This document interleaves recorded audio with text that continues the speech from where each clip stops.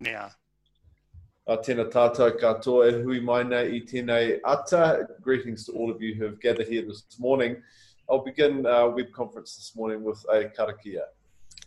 Unuhia te pō whiri marama. Whamakia te ao pati tānata. Tātai ki runga, tātai ki raro, tātai ahorau. Humi e, hui e, tai ki e. Well, I'm Andrew, the Learns Field Trip teacher. Welcome to our first Field Trip web conference for Waste Not Wasted, the science of waste at Cape Valley Landfill. Next to me is Rangi Lord, and you are the regional manager for Transwaste Canterbury. So great to have Rangi with us this morning. And we're also joined by some friends. Here's Eddie the Field Trip ambassador. We've got Snowball. We've got Creeps from Upper Harbour School. We've got Ivan from Oteha Valley School, I think.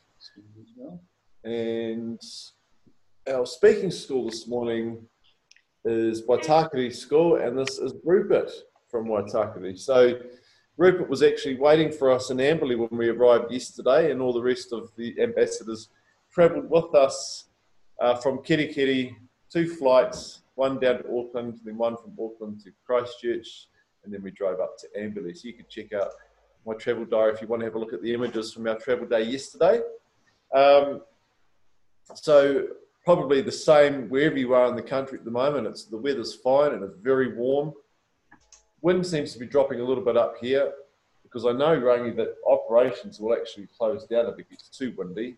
So we want to show you what goes on in the landfill today, so hopefully it doesn't get too windy. So look, welcome to all of you who have joined us this morning. Great to have this interest. We've got our speaking school this morning, so a special welcome to Waitakere School as well. And once we have our formal part of the web conference, which is Waitakere's questions, we will hopefully have some time following that to answer some more questions that you will be able to post in the chat pod. I can't guarantee we'll have time to answer all of them, but we'll see how we go. But let's get underway with our speaking school's questions. So Waitakere, can we have question number 1, please? And just a reminder, if you can introduce yourself with your first name so we know who we're speaking with, and nice and close to the microphone. Question number 1, please. Kia ora. Ko Ben Tuku Ingoa, this is my question. How was the Cape Valley landfill created? Morning, Ben. Kia ora, Ben. Kia ora. Look, back in the late 1990s in Canterbury here, they started to look for a site for a large regional landfill for the region, for the whole area. There used to be 50 little dumps spread throughout Canterbury. And so this project started looking for a regional landfill, and Cape Valley ended up being that facility. We started building the landfill in 2004 and started taking our first waste here in June 2005. The landfill's owned by 5 councils, the 5 large councils around the region here that send their waste to Cape Valley, along with the company I work for, which is Waste Management New Zealand. I think that probably covers it. Do you have any other? No, well, that's fine. Yep. So I think the interesting part was that, you had those 5 different landfills, and 50. There were 50. Oh, sorry. 50 we from 5 different areas. Yes. Yeah. So taking 50 individual landfills and creating one central one. So that's really the guts of it there. And a much better system now, of course, as you'll find out this week. Thank you very much for starting us off with that, Ben. We'll move on to question 2, please. Hi, my name is Michaela, and this is my question. What is the difference between Cape Valley landfill and other New Zealand landfills? Morning, Michaela. Look, that's a good question. In many respects, we're very similar to most of the other big modern landfills in New Zealand. There is probably one key difference with Cape Valley. That is that the way the waste is hauled to Cape Valley is a little different. All of the rubbish that comes to Cape Valley are in large containers. So they're big containers that get pulled off and on the truck. So the truck and trailers that bring the waste here simply bring the full bins in, put them on the ground, and then go for the next load. On site here, we have trucks that empty all of those bins. All other landfills, generally all the truck and trailers go right down to the tip face and they tip all the rubbish off actually in the landfill. This is separated somewhat, so we have our transport system and landfill operating a little bit differently. Very modern landfills though, we do all of the good things like capture gas and leachate and manage the waste very safely from an environmental view. Yeah, and you'll find out today we're going to explore a bit more about that process of the transportation of waste in those bins, and then how those bins are offloaded and taken into the landfill on a separate unit, and then what happens to it after that. So by tomorrow you'll see the video of that whole process in action. Thanks, Michaela. Let's move on to Waitakeri's question number 3. Hi, my name is Ben, and this is my question. How much rubbish goes to the landfill in a day, and how much rubbish has gone into the Cape Valley landfill since it was first developed? Tēnā koe, Ben. Good questions. So on average, we get about 1,200 tonnes per day of rubbish that comes from the Canterbury region of Cape Valley. That's about 6,000 tonnes a week. We do transport waste on weekends as well, but overall is about 6,000 tonnes per week coming into the landfill, which currently is around 300,000 tonnes per annum every year. It goes up and down. The volumes of waste that come into landfill vary from time to time depending on economic activity and building and all sorts of other things. And to date at Cape Valley we have something close to 4.3 million tonnes. So we've been running 14 and a half years and we've had 4.3 million tonnes. So if you divide 4.3 by 14.5 years, you'll get how much the average is for every year. Yeah, that's maths taken care of today. You've got a few numbers there to sort through, and you could even do things like factor in the population of the area, and obviously some waste is household and some waste is industrial and commercial, but you could still work out some averages. Yeah, that's a good point. We take waste from about 500,000, about 500,000 people. So look, if you compare that to the likes of Auckland, they have several million people up there that have to dispose of their waste. We deal with about 500,000. Thanks, Ben. That wasn't the same Ben, was it? It was another Ben. Different Ben. Thanks, Ben. Number 2, and now we're up to question 4, please. Kia ora, ko Maxi tuku ingoa. This is my question. What do you do at Cape Valley to make sure that recyclable waste is not transferred to the landfill? Kia ora, Maxi. Morena, Maxi. Look, by the time the waste gets to Cape Valley, generally all of the sorting has already been done. Most of the recyclables, or all of the recyclables that can be taken out have already been done. So we take a little bit of, recover a little bit of steel and some materials here at Cape Valley, but generally by the time the waste gets to landfill, it's already been sorted and the recyclables have been taken out. Now what I can add to that is that Canterbury is really, really good at removing all the recyclable materials, removing green waste. They have a very good system in Christchurch City for separating all of those waste streams. If we do start to see recyclable material coming through, we'll often go back to the councils and say, look, there appears to be more of this waste in the stream, and could they look closer at trying to remove it before it gets to landfill. When Rangi says waste in the stream, he doesn't mean river. We call a waste stream a line of how it goes to one place to the other. Yes, that's right. It's nothing at all to do with waterways. Waste stream, yeah. So that's good to know. Yeah, I mean, there are some good systems I've seen on different bins with different colours. So the system of recycling and landfill waste is quite well, understood. So that's really good to know. Thank you, Maxie. We'll move on to question 5, please, from Waitakere School. Hi, my name is Neve and this is my question. Where does all the waste go once it's in the landfill? And what does the waste do? Good question. Is it Meg, is it? Neve. Oh, okay, Neve. All of the waste is brought to landfills in the big bins we spoke of earlier on. When it arrives here, it's spread out and compacted so that we're trying to maximise how much waste gets put into this valley. We want to make it as dense as we can. So we have big machinery that compacts it. Over time, various things happen in the waste pile within the landfill. Probably the most significant one is the decomposition of organic material, which creates gas, and it also creates leachate, which is a liquid that flows out through the bottom of the waste. That liquid is captured on the liner that we have beneath the landfill, so nothing actually gets into the ground.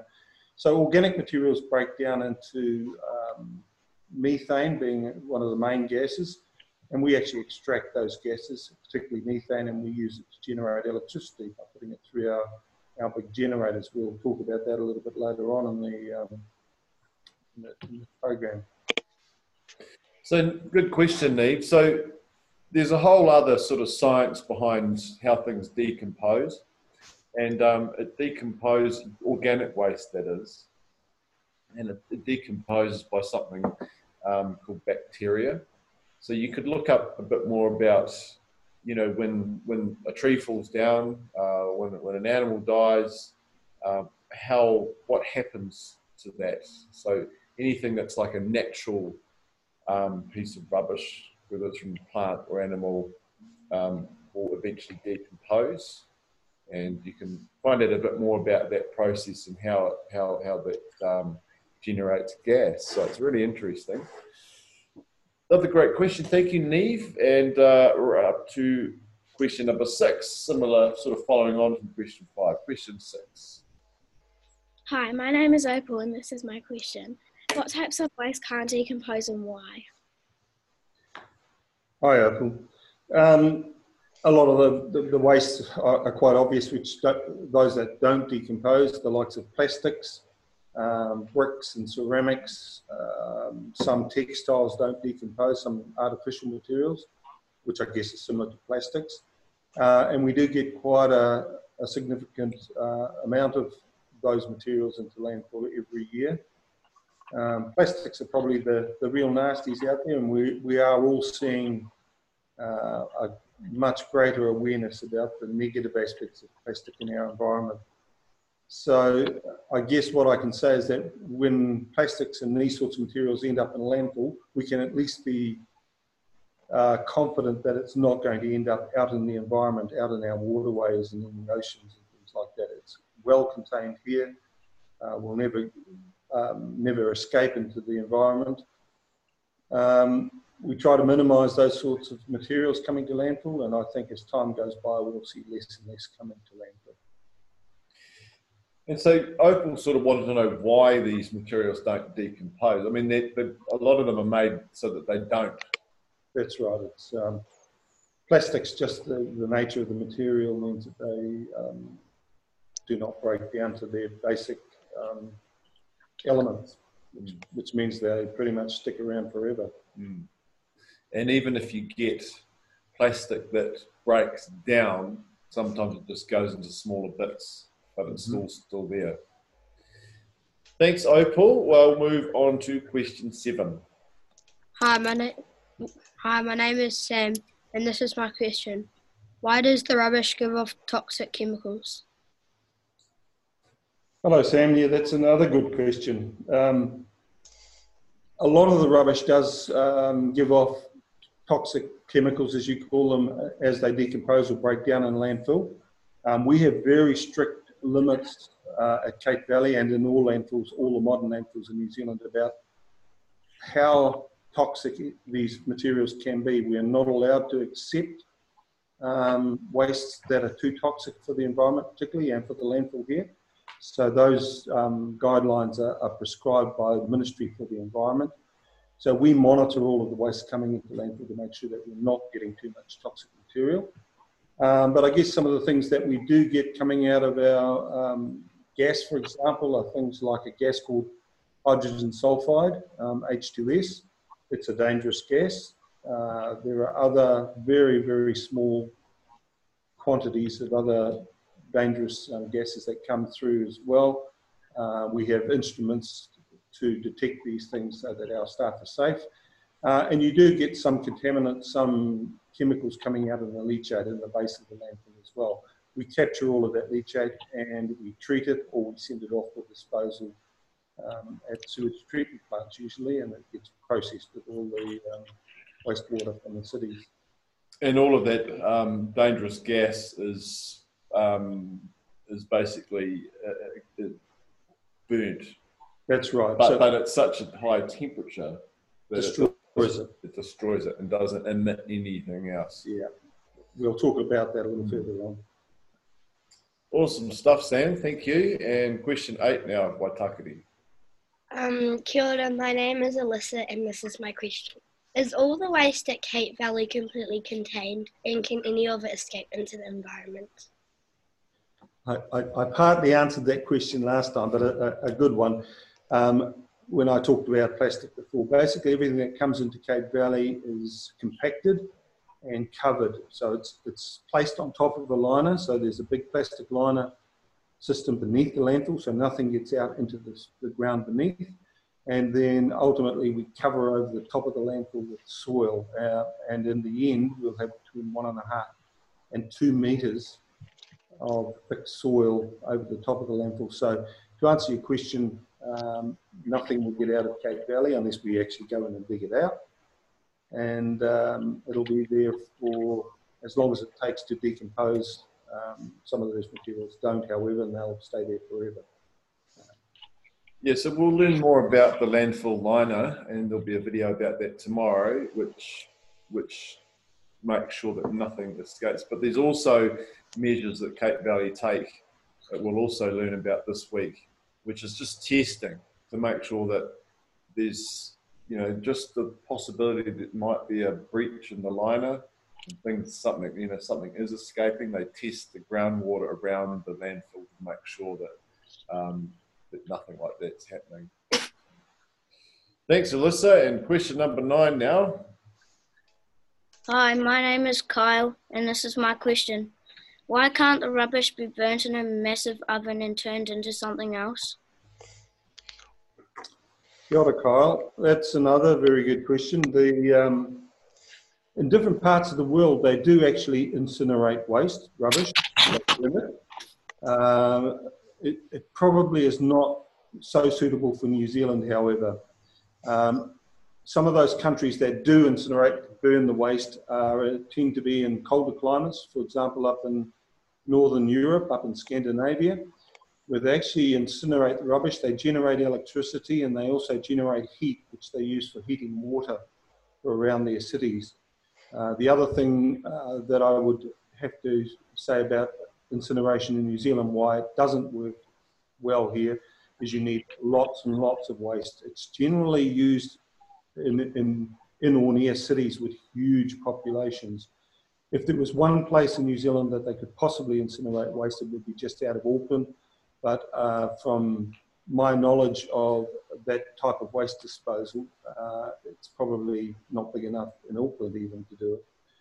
We have plenty of land in New Zealand and where we can safely contain these materials for the moment.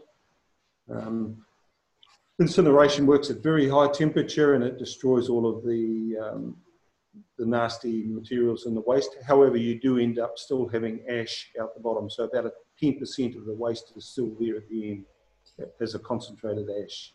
And so what's done with that?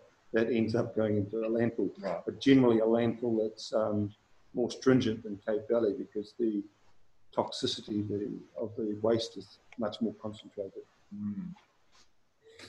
All right, gosh, that's really interesting. Hey, thanks, Kyle. And we're up to Waitakere School's question, the final question this morning, number 10. Kia ora, my name is Alyssa and this is my question.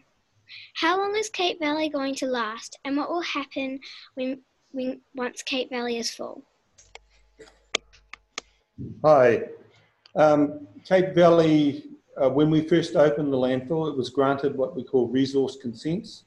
And that was back in 2003. And as I mentioned earlier, we started building the landfill in 2004 and opened in June 2005. Resource consents in New Zealand have a maximum period of 35 years. So from 2005 to 2040 is how long our current consents are at Cape Valley. And it just so happens that we're probably going to be, we'll have filled the valley by 2040. So beyond 2040, we have an obligation to take care of the landfill. It will be closed, it will be kept. So we put up to 2 meters of soil over the top, the gas off the landfill, because that keeps going even after we stop bringing the waste into the landfill.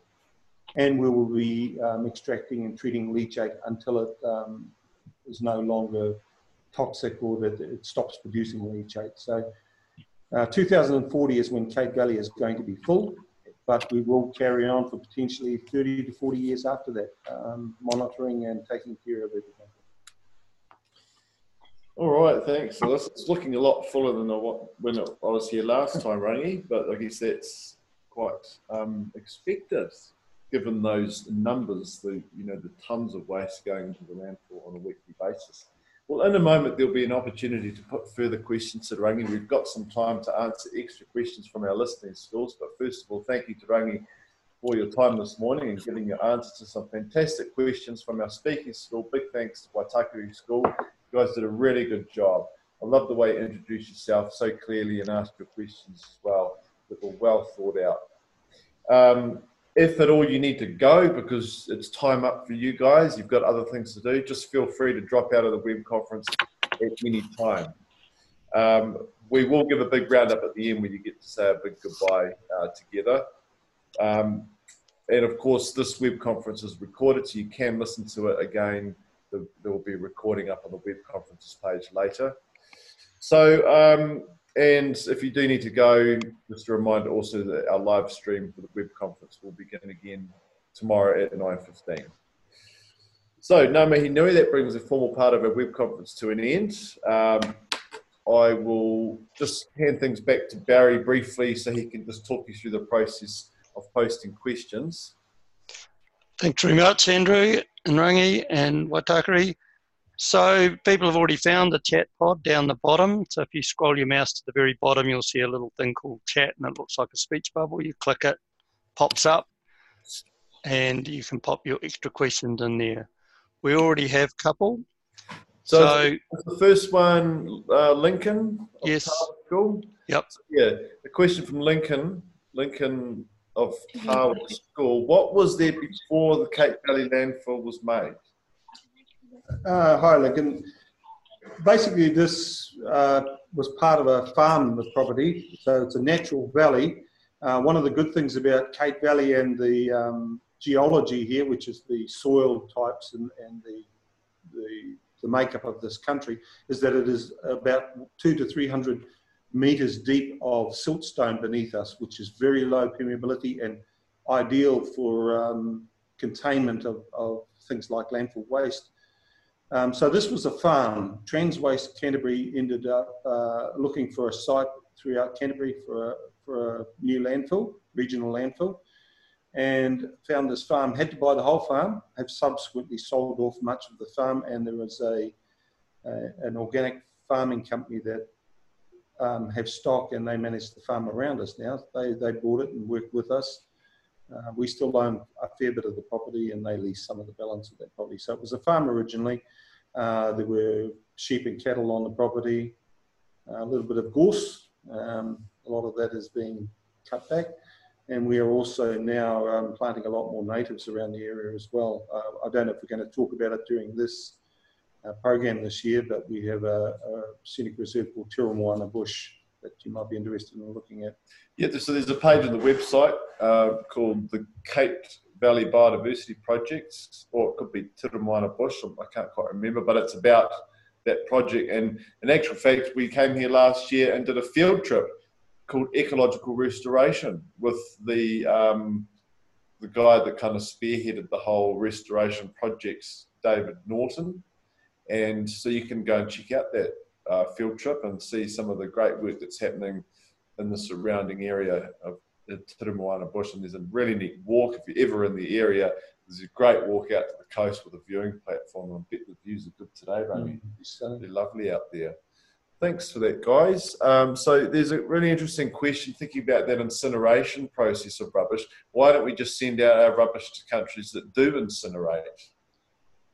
Yeah, you've got some really good questions today. In parts, I mentioned earlier on that they do incinerate in some cities in Europe, particularly up in Northern Europe and Scandinavia. Now, those countries have huge populations and they're all relatively near to each other. So the logistics, the moving and transport for them. If you think about New Zealand, we're right at the bottom of the world, a long way from China, a long way from Europe. It would just be too expensive to actually ship all of our waste off across the other side of the world, just too far. So another thing that I guess you guys might be looking at is the so-called carbon footprint. So actually calculating how much carbon is used to actually move things around the world as well. So for New Zealand, we're better off trying to dispose of it here. There are some really nasty wastes, a small amount, that actually do get shipped off overseas. But by and large, it's easier to contain it and deal with it in New Zealand. And with that incineration process, Ben just wants to know, doesn't that let off toxic gas as well if it's burned? What happens with these incineration plants, and I think I mentioned it earlier on, is they burn at very, very high temperatures. And those temperatures pretty well destroy all of the nasty elements in the gas. You do still, however, end up with about 10% of the waste, the solid waste, left in the base of the incinerator. So landfills will not go away completely. You'll still have about 1/10 of the volumes of the waste that got burnt to deal with at the bottom, and they have to go into managed landfills and well-constructed landfills. So with the gases, this is from Alyssa. How do you collect the gas, all the gas, the toxic gases, and how do you know you've collected them all? We have, and I think we'll be seeing this in the next couple of days, pipes, and we have our gas flare, which has got what we call a blower, which is actually almost like a vacuum cleaner. It's supplying vacuum. It's sucking the gas from all of the wells we have in the landfill, and we have about 50 of these wells that go down through the waste. They've got perforated pipes with holes in them. So we're sucking the gas out of the landfill, out of the rubbish pile, and over to our flare. We also measure the flow rates. We're measuring the amount of gas we're extracting and how much we destroy. We actually have to report those numbers now to the government as part of the ETS, the Emissions Trading Scheme. So we know exactly how much gas we're extracting. I guess if we weren't extracting it well, we would smell it. We would start to smell the gas coming out of the ground, which smells sulphurous, a little bit like Rotorua.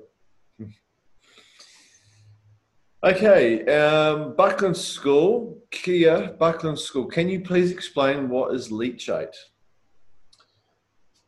Okay, leachate is usually the liquid that is released as organic material decomposes within the landfill. A good example of this might be if Dad or Mum is out mowing the lawn and puts the grass clippings over in the corner of your section. Some of you may have seen this. In fact, some of you might be mowing the lawns. You put grass clippings over in the corner of your section and leave them there for more than 3 or 4 days and go back and dig it up or move the grass clippings. 2 things you'll see. It's given off the gas. You can't smell it or see it, but you'll see the volume of the grass pile actually starts reducing. And if you scrape it off and look underneath the bottom of the pile, you'll see generally brown liquid. So the leachate is the liquid that is released during the decomposition process. And it's natural. It ends up back in the soils and ground as all plants decompose anyway. We also get a little bit of rainfall that contributes to the leachate in the landfill. And of course, there will be other liquids in some of the waste, but not a lot. Most of the waste we get here is pretty dry. All right, thanks for that. Another question here. What would happen if there was a breach or a break in the liner? Oh, that would not be very good. We'll talk a little later about the liner system here. I mentioned about the geology, the soils beneath Cape Valley. They are very impermeable. In other words, would take hundreds and hundreds of years for liquid to actually soak through more than a few metres of the soil anyway. However, we in Transwaste have designed this landfill with a plastic liner as well on top of that soil. It's completely watertight. It's inspected when it's laid and welded into place to make sure it doesn't leak. And we are always testing the water around the outside of the landfill. We have a number of wells in the ground around the outside of the landfill. So we're always sampling that and making sure that we're not seeing any escape of leachate. I'm just looking here. So this is a picture on this brochure here of part of the liner. And this is some of the materials, and so there's like GCL. This is like it's got bentonite clay within cloth. Yep. The main liner are the HDPE layers. Yeah, two of this, and this doesn't look like much, but this stuff is tough. Like, you know, we're going to show you just how tough this is later. So it's HDPE, which is high density polyethylene. You look that up. It's an amazing material. So it's pretty much indestructible. It's made not to break. So yeah, don't mention it again. So Andrew and Rangi, we've been, I'll just say everybody who's enrolled in the field trip will be getting a sample of that in the mail.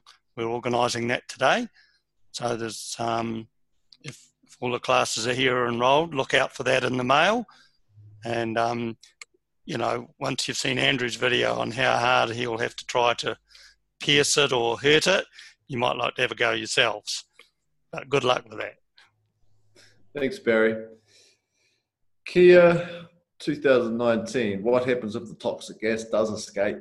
It's from Joel. We would be in trouble, is the short answer. Look, we are 99.9% sure that we will always capture the gas in the landfill.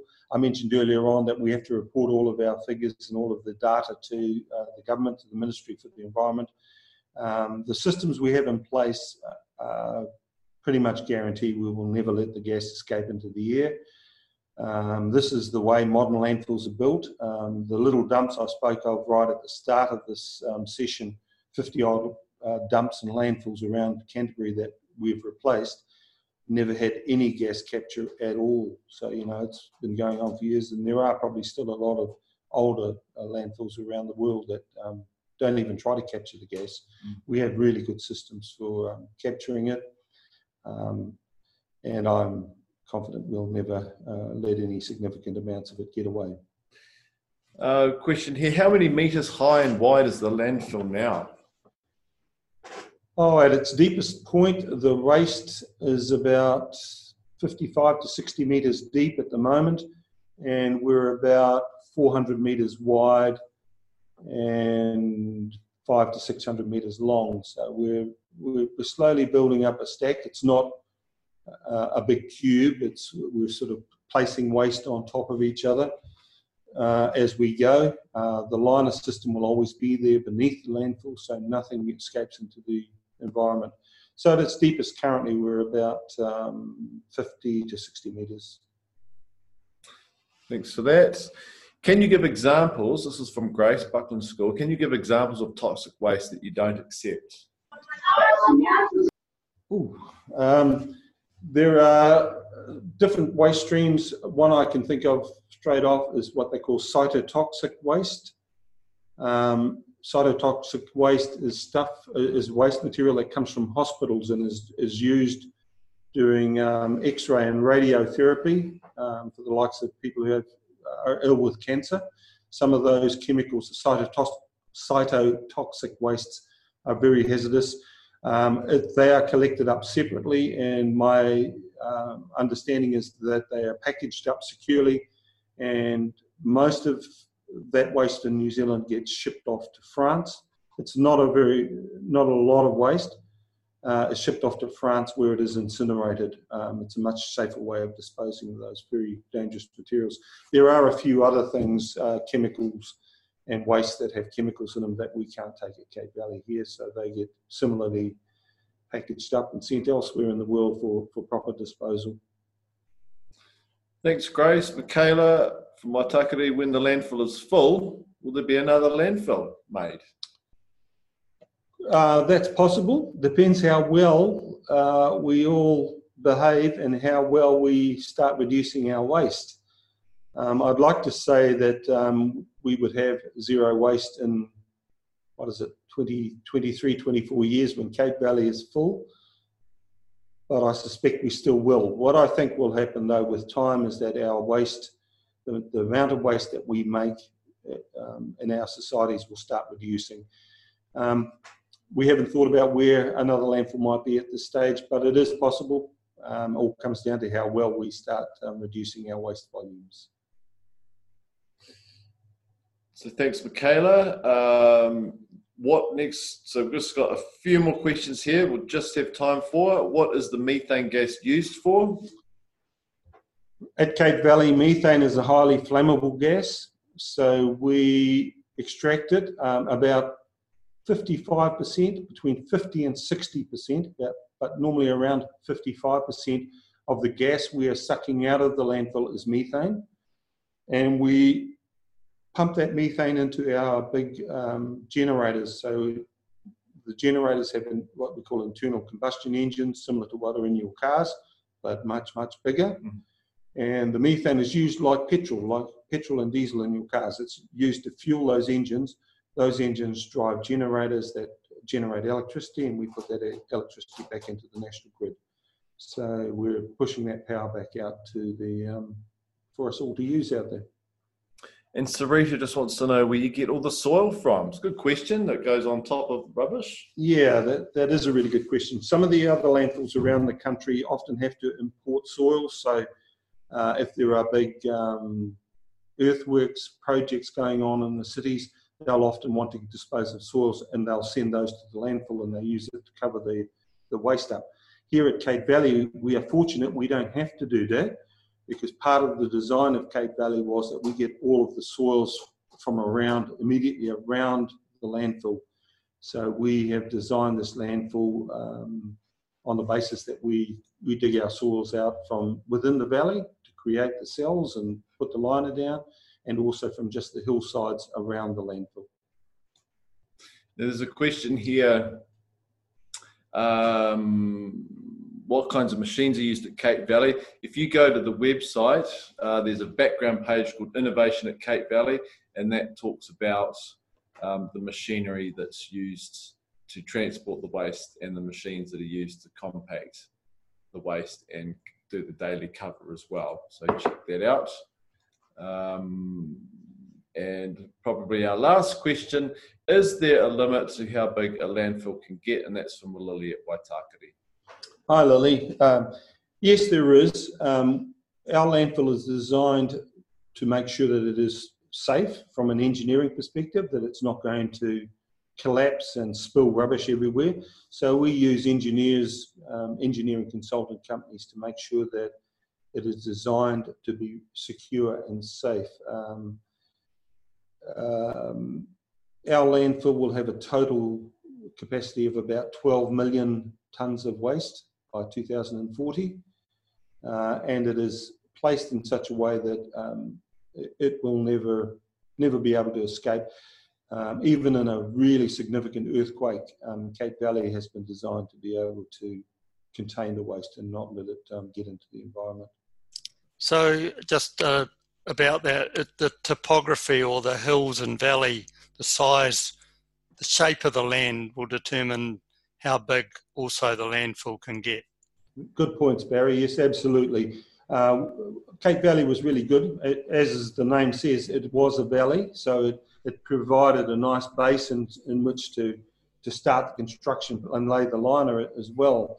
A lot easier than trying to lay it on a big flat plain like out on the Canterbury Plains, of course. So you have some natural containment from the the topography, from the geography.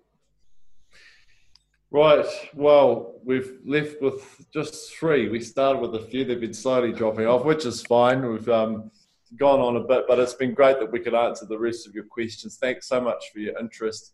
Thanks for sticking around to the end, guys. And once again, thank you to our speaking school by Takari and Te Rangi for answering the questions. Barry's going to unmute you all now to say a big ka kite anō, and you guys have a great day, eh? Ka kite anō, everyone. Yeah.